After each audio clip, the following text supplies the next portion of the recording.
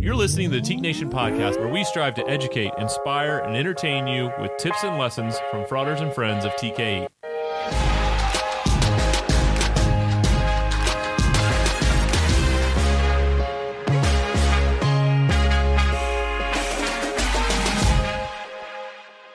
Good morning, Teak Nation podcast listeners. Good afternoon, good evening, whenever it is you've chosen to tune in to this podcast program. My name is Alex Swenson. It is Monday, July 12th. Donnie Aldrich is back with me. We kind of skipped last week. We didn't have any conversation last week, which I'm sure you missed out on. So what were you sitting on that you were dying to share with the listeners that you didn't get a chance to? From last week? Yeah. I mean, we have 2 weeks worth of content to smash into the next 20 minutes or so. So it's going to be rapid fire. I think most of my banter is going to be around how we can get better, how we can challenge ourselves, rituals, habits, things we can do to make ourselves better. So if you want to get into that, I'm game. If you're just interested in what I did on my Thursday night, I'm guessing most folks will be bored by what I did because it was most likely a little family time, a little reading, sleep, train, work. Well, we've not spoken since July 4th. So how was your 4th of July? It was good. Standard, the standard hit the pool, family, cookout, all that good stuff. Of course. Well, I do want to jump back a week. We talked to Andrew about his journey up Mount Everest, which was a great conversation. I really enjoyed that time. Any lasting reflections or takeaways from that conversation before we move on? Every time we speak with him, I'm more impressed by who he is, and even more so the reverence that he has for mountains, mountain climbing, the pieces that he is taking on. There's this dual respect. And I came into our first conversation with him thinking it was more of I'm going to take down the mountain, right? I'm going to mind over matter. Like a fun activity. I don't know about fun activity, but more of I'm going to be in the mindset that I'm going to crush this and I'm going to take this mountain down. I'm going to dominate it. And his mindset was more in a reverence in I'm lucky to be in this journey with the mountain. And when I get to the top, I'm going to take it all in. I really, again, his piece he shared on patience and the fact that they stood 10 minutes away for an hour, they stood there. And yes, they're taking it all in, but I cannot imagine how exhausted they had to be, out of breath. And even though it had to be one amazing view, standing there so close for something you've worked for your whole life. And then, hey, great, I'm just going to stand here for another hour. He made it sound like it was very nonchalant and not a large deal. Yes. But it would seem like a large deal to me or any of us who think about something, your goal, your dream, and you're right there next to it, but you've still got to stand here and look at it, the amount of mental fortitude that takes. Yeah, if you've not listened to the interview, please go back and do so. It's a pretty quick hitter. I think last week's episode is only about 35 minutes, so not a ton of time required. And really, it was one of my favorite conversations we've had, even more so than when we talked to him when he was actually on the mountain, which was a really cool experience. But I know we talked after we talked to him last week and compared and contrasted the two, and he was very clearly trying to save energy, right? You could tell he was huffing and puffing a little bit, even just talking to us the first time versus, he's able to be more in his element talking to us last week. But yeah, there's literally nothing that can compare to climbing Mount Everest. It is the tallest mountain on the face of the planet. There is, I'm sure in terms of difficulty or challenges, there are other mountains that are very challenging to climb, but in terms of height and energy it takes and the way that your body functions at that distance above sea level, there is no comparison. So just to hear him really walk us step by step through what that journey looked like was fascinating. It's not something you get a chance to do every day or even at all in your lifetime. Speak with someone directly who's climbed Mount Everest on a not just a passerby level, but a personal level, and have a chance to connect with them. So just another really cool opportunity that we get being a part of this fraternity, another really incredible human being that we get to interact with thanks to Teak, that if I was not a member of this fraternity, I would have likely never interacted with in my entire life. Great point. It is, it was a heavy heavy sports weekend to shift gears. First question, did you watch the Euro final yesterday? I was blessed of the timing that I literally turned it on as the PKs were starting. So I missed, this is one of the things about soccer, right? That's interesting. In my mind, I missed all the things I didn't need to watch. You missed all the boring stuff. Yeah, I missed all the boring stuff because none of that mattered. None of that mattered for the outcome. You watched I'm sure it was entertaining. But it's much like a game that goes into overtime. You didn't need to watch all of regulation because overtime is what matters. Was able to watch the PKs. Wow. I don't think I fully appreciate just how important it is for those two countries. And I know the game was in England, and for them to reach the final, huge deal. Even though I play it up as I think is unbelievably impressive and a large feat, I'm sure it's even larger there in England. Yeah. So for those folks in the last three guys who all missed their shots, a couple of them were blocked and then one hit the post. I'm sure that they're struggling. They struggled to go to sleep last night, and they're probably struggling to wake up because that's how important football is over across the pond. Well, yeah, it was, first of all, I realized yesterday, and I guess I've probably known this for a while, I'm not a fan of PKs. It just they call it golden goal, essentially, is what sudden death is in soccer, is you get to a point where, and barely anyone does golden goal anymore, but where you score a goal and the game's over, right? There's the 2 30-minute extra time, overtime periods where you play 30 minutes regardless. You could score 6 more goals in that period of time, and then you go to PKs. The PK, I would much rather see a game winner in the run of play in regulation or in extra time than to go to PKs. That being said, it was an electric penalty kick shootout. Both of the goalkeepers were on top of their game. I do feel terrible. One backstory that you probably don't care about, but I'll talk about for 45 seconds. All 3 of those players are extremely young for England and have experienced some racial tension, let's say, as members of the English national team, as members of their home teams in England, that a lot of people were very concerned about and has already started to rear its head due to their misses. But there were other more experienced players that chose, I guess, unless it was the coach's decision, to not take PKs. There's a lot of criticism around the fact that you had the last two, Sancho and Saka, are both 18 or 19 years old. You throw them out there when you have these, 10-year vets who have taken plenty of PKs. There was a lot of head scratching around those decisions for England. But yeah, I mean, England to have an opportunity to win a major tournament since 1966 on their home soil. Italy, who missed the World Cup the last go around, just like the United States, and then to come back from that and win their next major tournament, their next major opportunity to get a trophy.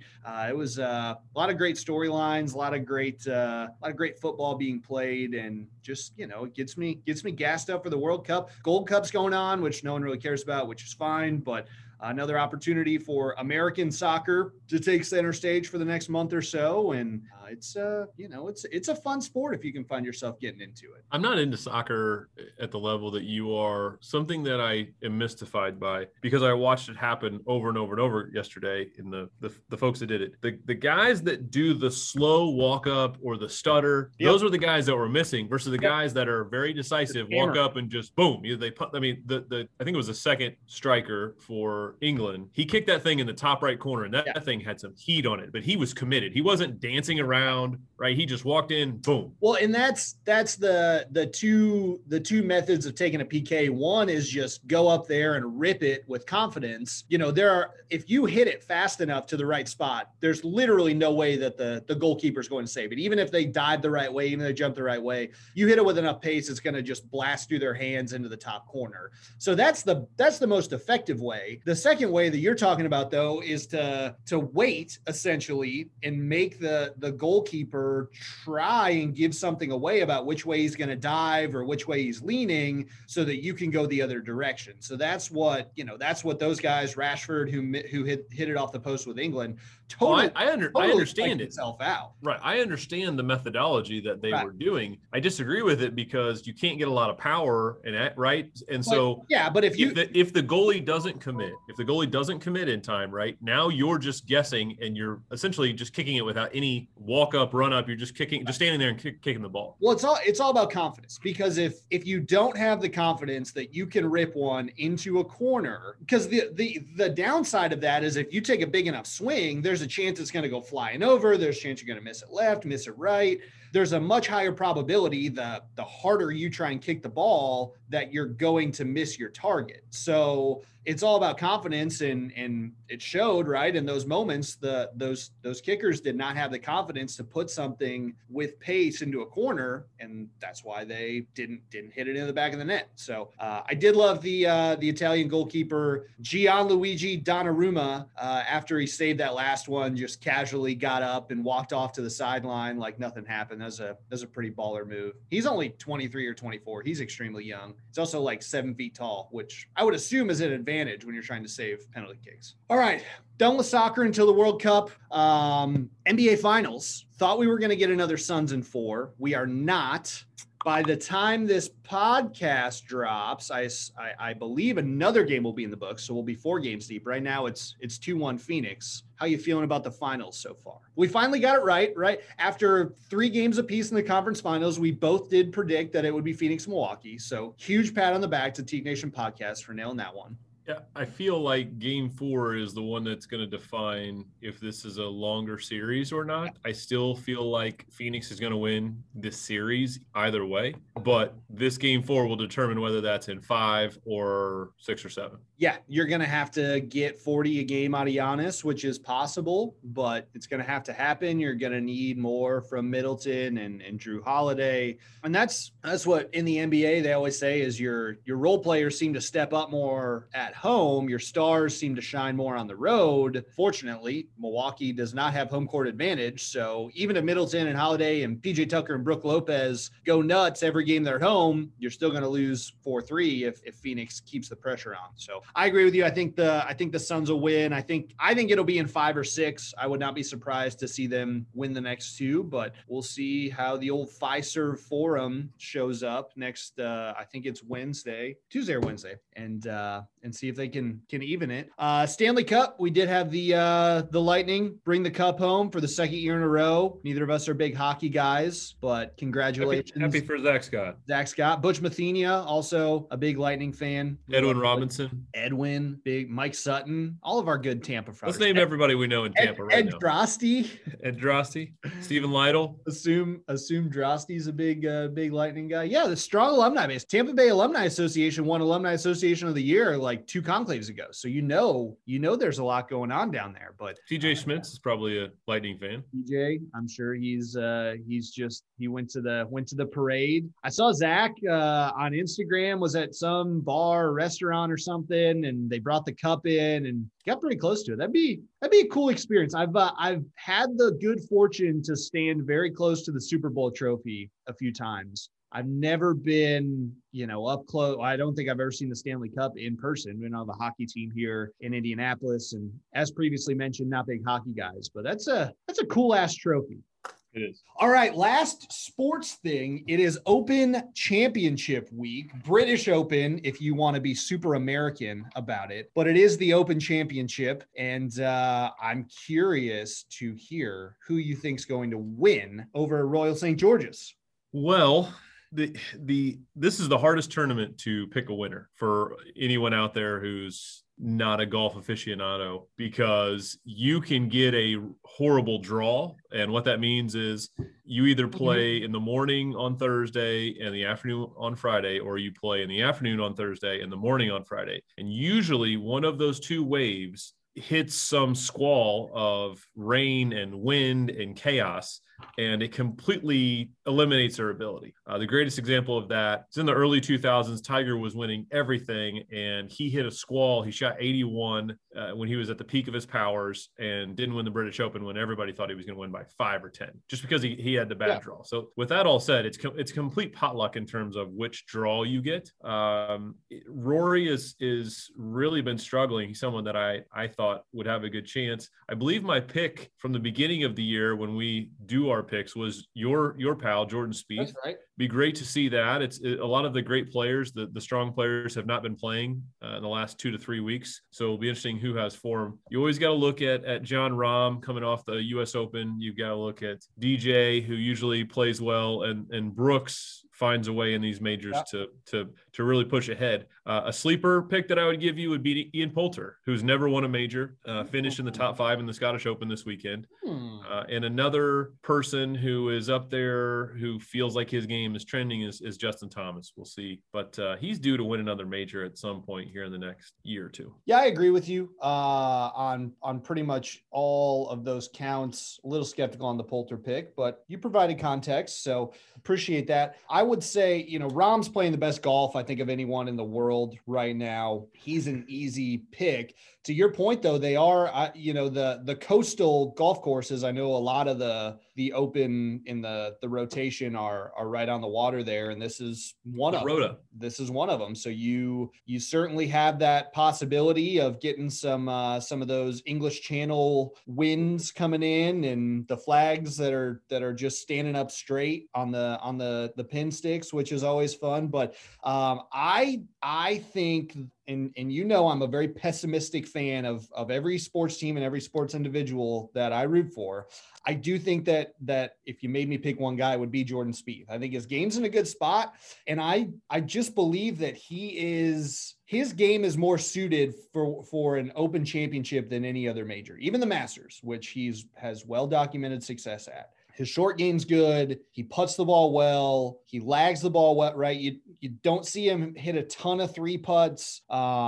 He can get it. He's very creative around the greens, which it takes to be successful across the pond. So I am going to go with Jordan Spieth. I also like Victor Hovland this week. Just think his game's in a good spot as well. And he's due to win a major here soon. He's a very talented golfer. And I don't have a dark horse for you. Didn't put one together. But I'm excited. It's fun. I'm excited for the tee times to come out, right? You always see who's playing when. And then, I've been known to set my alarm for 4 or 5 o'clock in the morning, which you do every day, and get up and watch a couple hours of golf before I mosey on in the morning. So we'll see what the tee times look like and when I'm going to have to get up to watch Jordan play. And it's fun. It's a fun tournament in terms of coverage too, because you get tons of golf early in the day. Sunday they're wrapped up by 1 or 2 p.m. You can get up in the morning, watch golf from 8 a.m. until 2 p.m. Sunday. You have a winner. Got the rest of your Sunday to put podcast outlines. Well, and we're gonna hit the real dead time of sports after the Open is over on Sunday. The NBA Finals will most likely be over. The NFL training camp start at the end of the month, so you're gonna have the 7-day period where nothing is occurring except for baseball. Olympics. The Olympics. That's a good point. Forgot about the old Olympics. It's easy to forget about the Olympics because there won't be anyone there but the athletes. So, and maybe not even the athletes. Who knows? That's true. Still a week or two to figure that out.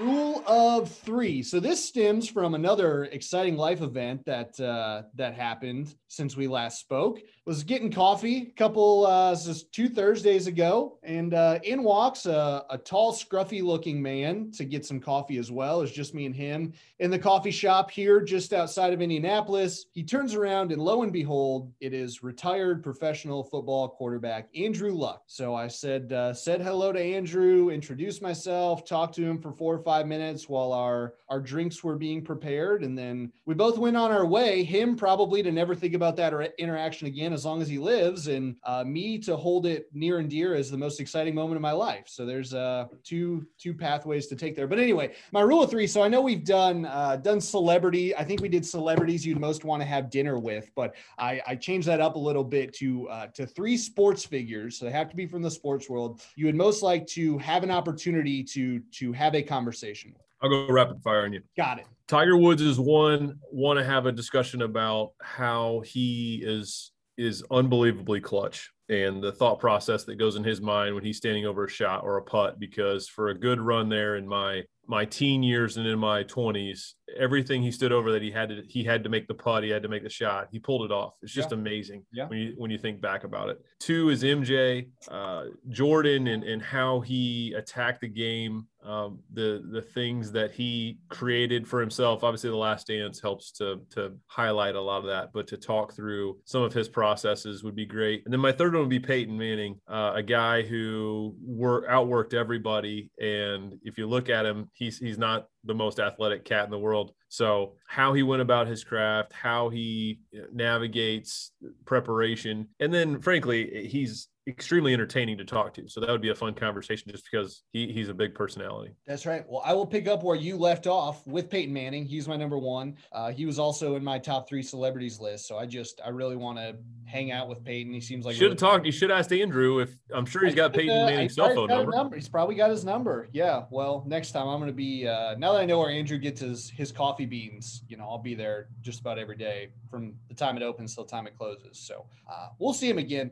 Number 2, the next 2 are both right in line with the themes of this episode. Number 2 is Cristiano Ronaldo, soccer player for Juventus, Portugal. I've just always admired his game in much the same way that the Peyton Brady argument has played out throughout time. The MJ LeBron argument has played out throughout time. The Ronaldo Messi argument is maybe the most significant on the world stage. And as is the case with my opinion on Peyton being better than Brady and LeBron being better than MJ, my opinion of Ronaldo being better than Messi is the minority opinion. So that's unfortunate that I continue to fight losing battles here, but just he is a physical specimen.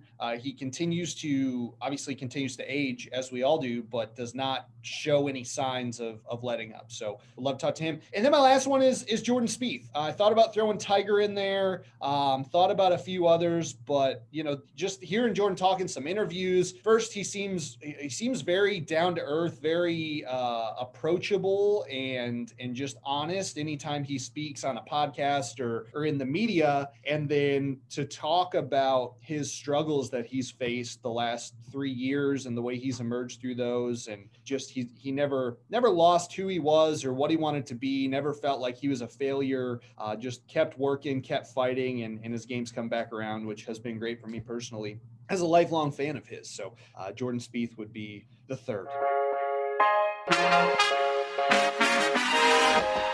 We are excited to bring in a fellow Teak staff member, Frater Santos Lara. You all know Donnie and I quite well by this point. If you don't, that's your own problem. You know Zach Scott well, who used to be with us and is on to much bigger and better things, but we don't really expose you all to many other staff members here on the Teak Nation podcast. So we thought it might be a fun opportunity to bring Santos in, allow him to share a little bit about his story, who he is, how he got to, first Indianapolis, now Park City, Utah, and what he enjoys most about working for the fraternity. So we'll bring in Santos, have a fun little chat.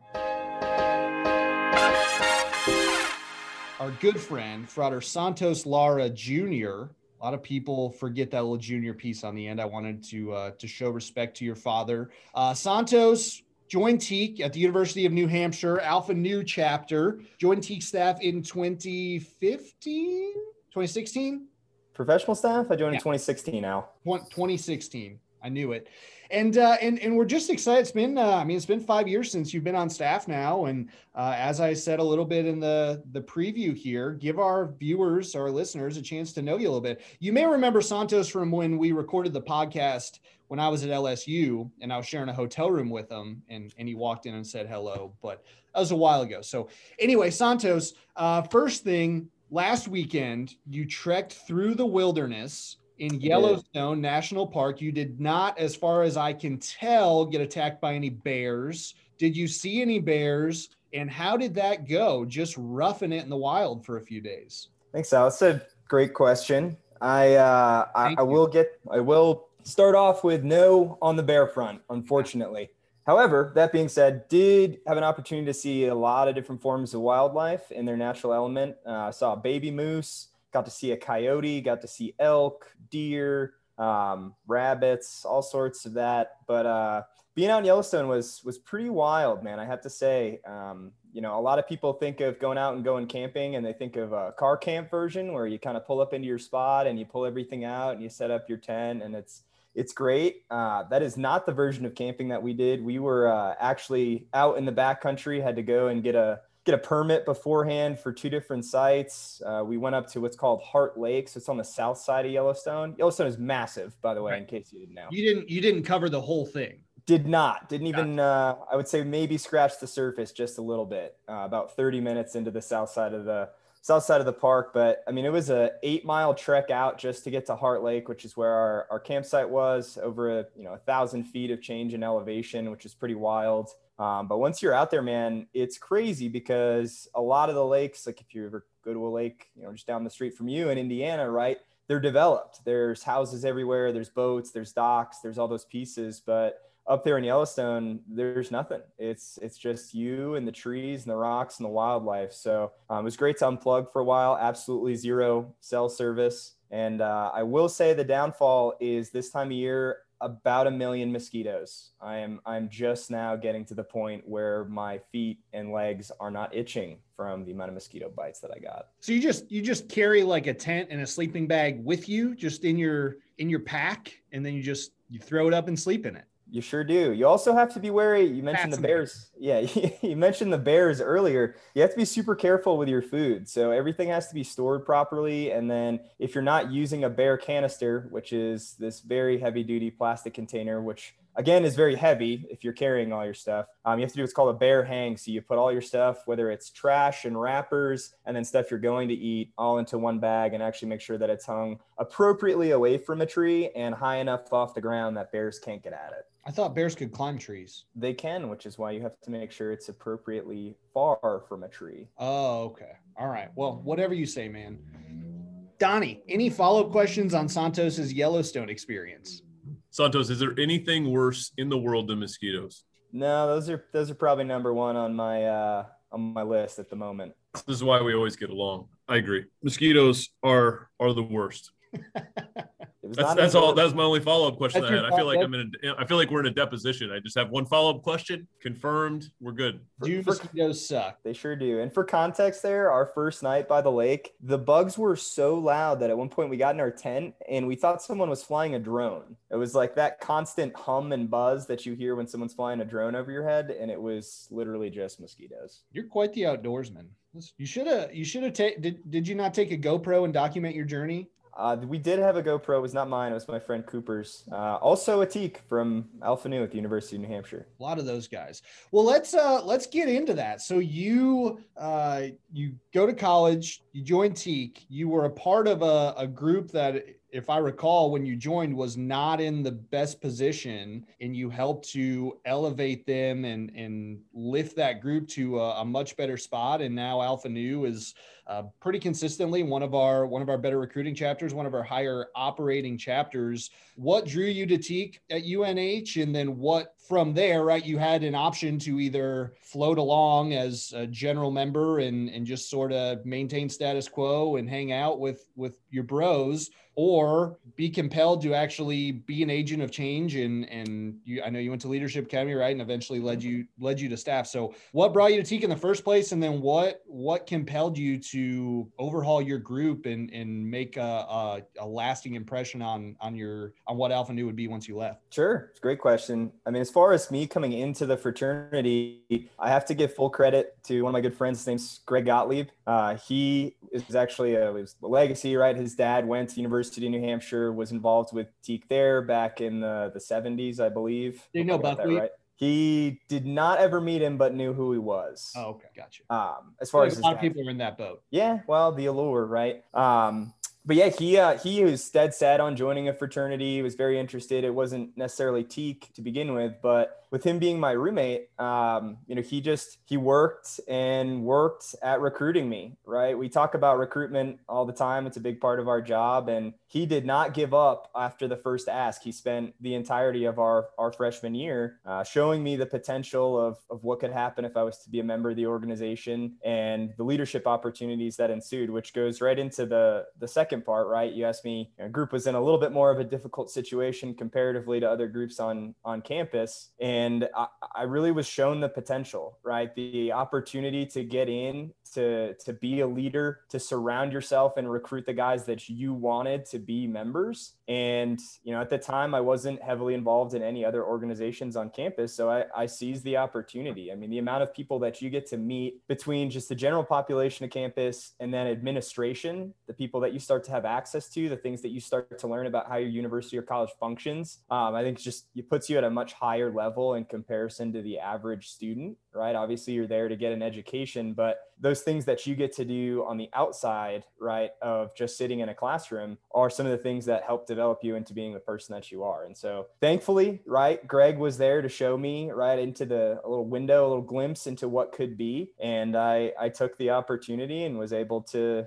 join with a class of 12 guys that were fantastic. We all got to know each other very well, and we all got on the same page as far as what we were going to do with the group. And that was, we were going to create a top Teague culture and create the foundation for our group being top Teague. So it's pretty awesome to take part in that, and then to see what it is now and the machine that we've helped build along the way, and the guys that have sustained it up until this point, being a top Teague group again. It's such an important lesson before you go, Don, just about persistence in recruitment. And you have guys, every chapter I think has guys, right? They're their 5-star prospects. We talk about that with Fired Up training. They know they want them because they exhibit all the qualities of a Teague. Well, those guys have a lot going on and you're probably going to tell you no, right? There's not a lot of just absolute rock star studs on campus unless you have a brand that attracts them, that are going to come banging your door down saying, I want to be a Teague, especially if your group's in a position like Alpha Nu was when you joined. But if you can be persistent and show them the value and give them a reason to want to be a part of it, you can attract them in. But it's more than just like, hey, sorry, man, I got a lot, right? I'm an athlete. I'm in a couple other clubs on campus. I don't really have time for, oh, okay, great, man. Well, good luck with your sports. We'll see you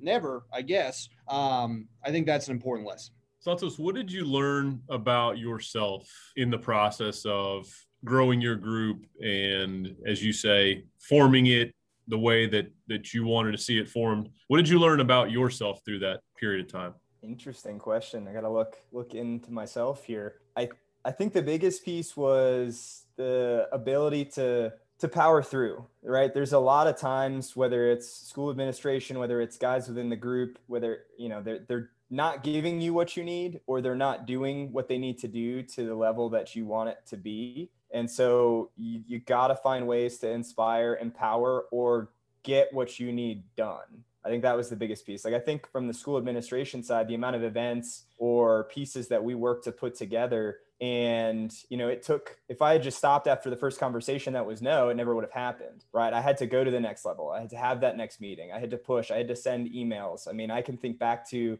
we did what's called a rail jam event. So we trucked in snow and brought in, rails and built jumps and all this stuff, huge on the liability side. But there was one point where I had to go and email the general counsel of the University of New Hampshire. And to say I caught that man off guard is an understatement, because as just a sophomore in college, here I am sending him emails, and he's like, how did you even get my email? Like, this is not what normally happens. I normally talk to deans or the president of the university. So it's examples like that, right, of just not accepting that first answer and continuing down the path. And I think we did the same thing with how we ran exec meetings or how we ran stuff internally, right? If things weren't up to par, it was, let's have a conversation. How can we get it to the next level? Because that's where we need to be. Was that drive always internal, or were there external factors that grew that internal drive that you had? Sure. I think it was a combination, right? I consider myself to be a pretty driven person. But again, the people that I surrounded myself with throughout that whole time, whether it was the men that we recruited, the men that I was recruited with, and then some of the outside influence. I mean, Al mentioned I went to Teague Leadership Academy. I think the ability to interact with some of the guys on staff, for me, I think of Pete Dawson, I think of Gabe Espinosa, right? I mean, even you, Donnie, and Al, right? Having that interaction at a very early time of, this is how you drive, this is how you get things done. I was at a pretty pivotal point in my life with learning and working towards getting a degree that it fed in very well for me to adopt those pieces. How much did you adapt your practices, strategy? Many times when folks think about leaders, especially guys like you, they can think this guy came out and was fully formed, right? Whenever he started to become a leader, was that path linear? Were there starts and stops, peaks and valleys? What was that like in terms of how you adapted and evolved your leadership style, and even how your group operated as they started to piece together what they have now become? Yeah, I mean, we can go with the peaks and valleys metaphor there, especially after the Yellowstone intro. It's definitely not just a perfect straight line. There are very high highs and very low lows as far as how you adjust and the adversity that you face along the way, right? Al had mentioned that I joined a group. I mean, at the time we went from, 100 guys in a big house on campus to an apartment and 16 men. That's what I joined, right? Me and the 11 other guys from my class, having seen the prior version, right, for an entire year of what it could be, of what that looks like, of only socially focused. You got to adapt over time, because we went from having less than 30 guys to, by the time I graduated, in the 70s. So as you can imagine, there's growing pains when you over double in chapter size, with the way you handle meetings, with the way you handle the accountability of members, because once you start to add more people, if you don't keep that level of accountability high, it's really easy for the bottom third, right, of the group to just kind of do their own thing or go fade into nothingness. And that was a huge piece for me that we always wanted to work on from the leadership side of things. Is if you're coming and being involved in TEAC, you're going to be involved at a high level no matter what. If you're holding a position as an officer or not, it doesn't matter. I want to jump to your time on staff, and I'm not as curious about why you chose to join staff in the first place. I'm more interested in why you stayed, because a lot of guys come in, they put in 2 or 3 years, operate at a high level, and then they move on, right? They move back home, or they find something else to do. And you came in with a group of 4, I believe, and you're the last one standing from that group. And going on 5 years now,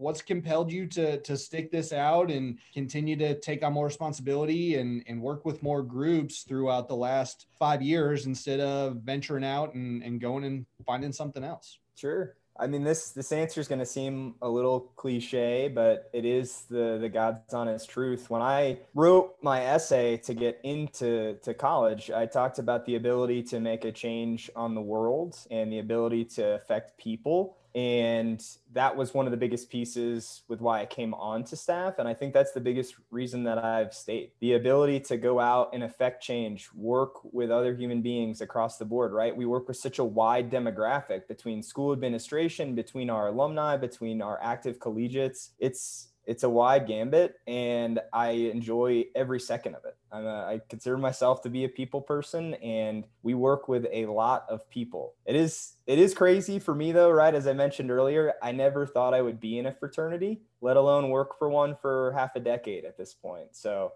but just the ability to give back and how fun it is. I think that's another piece that gets lost. Obviously we talk about leadership, we talk about all those pieces, but it's fun, right? We get to make the fun, and I get to help people out there make their version of it with their groups. I mean, if that doesn't get you out of bed in the morning, I'm not sure what will, because having fun's awesome. Well, I would agree with that. I think you bring up a good point about just the opportunity to enjoy what you're doing, because we know there are tons of opportunities out there that you might be making a little more money or have a little more financial flexibility, but you're not going to get to have conversations like this. You're not going to get to joke around or come to Indianapolis for a week and hang out and get to see your friends that you work with. It's go in, get your work done for 8 hours and go home. And I would echo a lot of those same sentiments.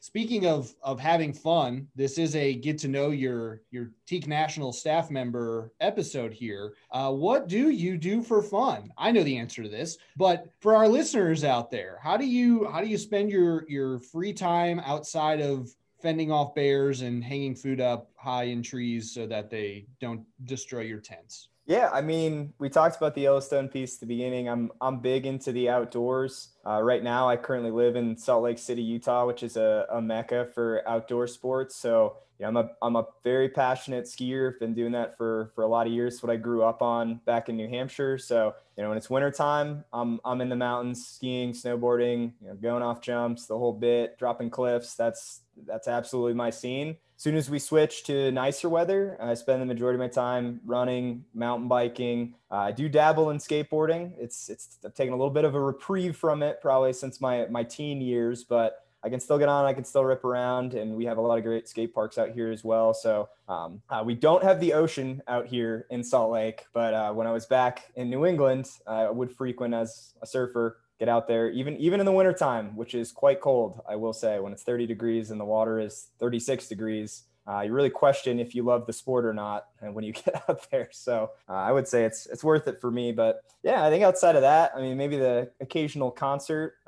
You've seen me go in and out of the Snake Pit at the Indy 500. So I'm an EDM fan. So do love the occasional concert. I did not know about the skateboarding piece, although I should have guessed based on your beanie collection that was in the cards there. You also look like a hacky sack guy. You dabble in the hacky sack at all, or is that you haven't gone down that realm? Not much of a hacky sack guy. I will be honest. It doesn't interest me entirely. Also, my skill level when it comes to juggling like that is it's minimum, to say the least. You're probably better than you think. This is a pro running podcast, so I'm glad you brought that up. We're also a pro golf podcast. You've taken a liking to that. If there's an outdoor sport out there, Santos has attempted it and probably been semi-successful. How's the golf journey coming along? The golf journey is it's slow and steady, I would say. I got into it. My dad was the big proponent to that when I was back in high school, and I didn't think it was for me at the time. And since I have started going more and more, I actually volunteer at a course about 15 minutes away from my house here, and so by doing some volunteer work, I get the occasional free round, which is pretty nice. I don't know. I'm not very good at golf, to be honest, but I do enjoy playing. Well, neither am I. Donnie, you're better at golf. Yes. That's it. That was just a statement. It wasn't a question. Every once in a while, I just want to see if I don't do any prompt, if we will go anywhere with it. So that was just a prompt. Well, I think we're getting to know Santos. Yeah. Santos, what do you have any recent running accomplishments that you want to share? Recent running accomplishments. To be honest, I have slowed down a little bit with the running. I did a half marathon with my girlfriend back at the end of April. And so the training and those pieces, I was very, very into it there, probably from January until the race itself. Was looking to parlay that training into a full marathon, but that did not happen. So I've basically just been running, 3 to 5 times a week at this point. Real low mileage, but I think we're going to ramp that back up soon. So nothing major as far as accomplishments are concerned, but did do a half marathon back at the end of You ran 4 miles through Bloomington, Indiana with me a couple weeks ago. That's an accomplishment. I sure did. It was very sticky outside. It was quite humid. Yes. It's summer in Indiana. Santos, what is your favorite area of the fraternity to interact? If you had it your way, right? I'm going to go into a visit with a group. What would you want the focus of the visit to be? Oh man, that's a great question. I mean, I think the first piece that comes to mind is recruitment. I know I'm not necessarily the recruitment guru, right? But that is a big piece that I enjoy. I mean, I think it's just, there are so many facets to that of, the work side of things and putting in the effort, but how you recruit, how you go about it, your mentality, and then what you can accomplish as a group if you do that successfully, I think just leads to so many different pieces that it's honestly the most fun for me because you can take it in any direction, right? Do you need to improve on grades? Do you guys want to do better socially? Do you need to do something financially? Like just the ways that you can make an impact there are just so vast. 5 years on staff, I would very much enjoy hearing what maybe 1 or 2 of your favorite visits have been, like you think back as the gold standard of visits you made, and then you don't have to name names, but 1 or 2 of your just worst interactions, this is an absolute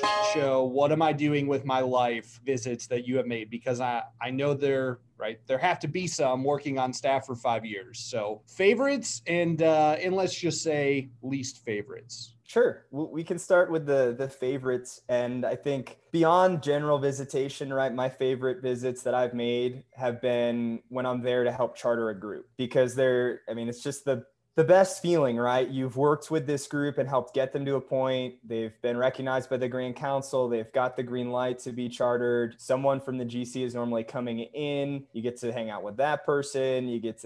There's a big event. You got school administrators. Sometimes you've got parents.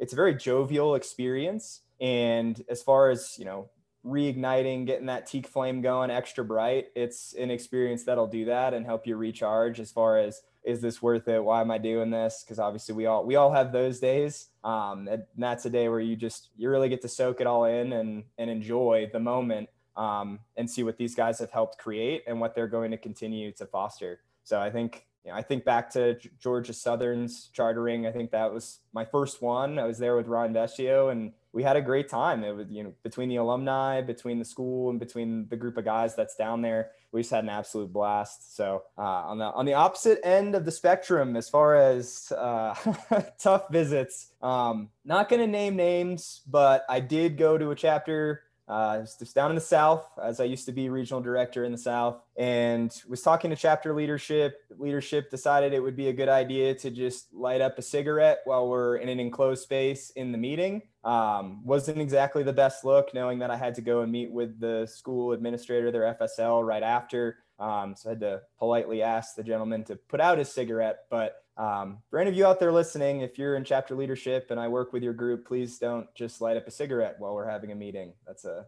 tough look. It wasn't as bad as I thought it might be. So I guess all things considered, having to ask a guy to put a cigarette out could be a lot worse, I would say. Yeah, that's true. All right. My final question is what message do you have for Teak Nation for this upcoming year? You are the regional director for Region 4. You've taken over a lot of responsibility in Region 2. It seems like you're on a slow upward climb to just conquer the entire country and Canada.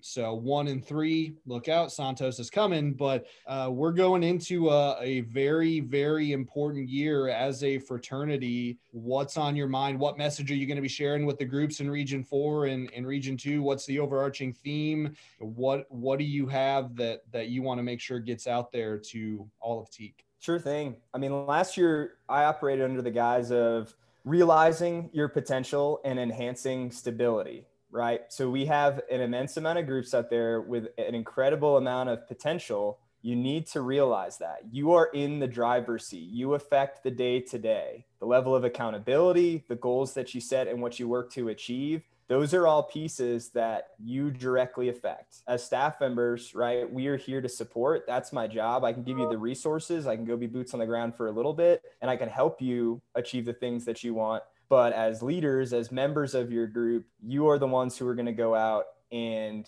whether it's fundraising for St. Jude, recruiting an extra 5 men, getting those community service hours in, doing the fired up training, you guys are the ones that hold that accountability in the day to day and can either find the success or ignore it and be lazy. And so, realizing that potential. And then we have an incredible amount of groups between the South and the West that are very strong in their operations. How do you continue to be strong? How do you take it to the next level? How do you ensure that a small misstep doesn't mean that you're not going to be as effective this year? So I think that's the biggest piece, is just realizing you're in the driver's seat. I'm here to support, and let's go out there and set some audacious goals and meet them.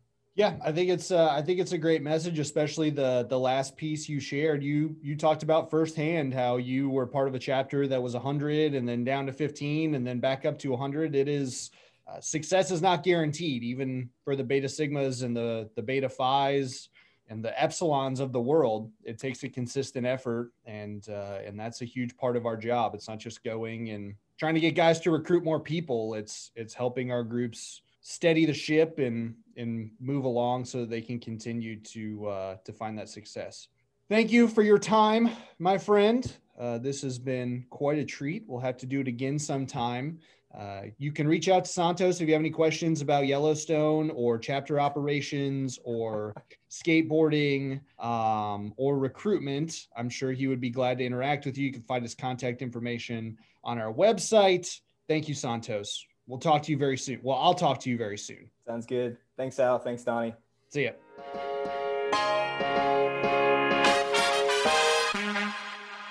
Anything else, Don? Santos is a phenomenal person. If you've not gotten a chance to meet him, very interesting, very dynamic. Also someone who is comfortable in his own skin. And I personally enjoy being around those types of folks that know who they are and they're comfortable with who they are. And they're not trying to shift to necessarily, they know who they are and they have that self-confidence. Yep, exactly. Yeah. He's a good one. I'm glad that he has stuck around and chose to join staff in the first place and toughed it out for the last 5 years. Looking forward to continuing to see what he can do for Regions 2 and Regions 4 and elevate really our entire staff and entire fraternity. That is all for this edition of the Teke Nation podcast. We have enjoyed speaking with you. Hopefully you have enjoyed listening to us. Please like, comment, interact, ask questions, tell us whose rule of three was better this week. Probably mine because it didn't have Michael Jordan in it. And don't forget to just smash that like button as hard as you possibly can. Subscribe, do whatever you got to do. Tell a friend, make sure that you will be the first to know when there is a new episode of the Teke Nation podcast. We will talk to you again next week. Goodbye.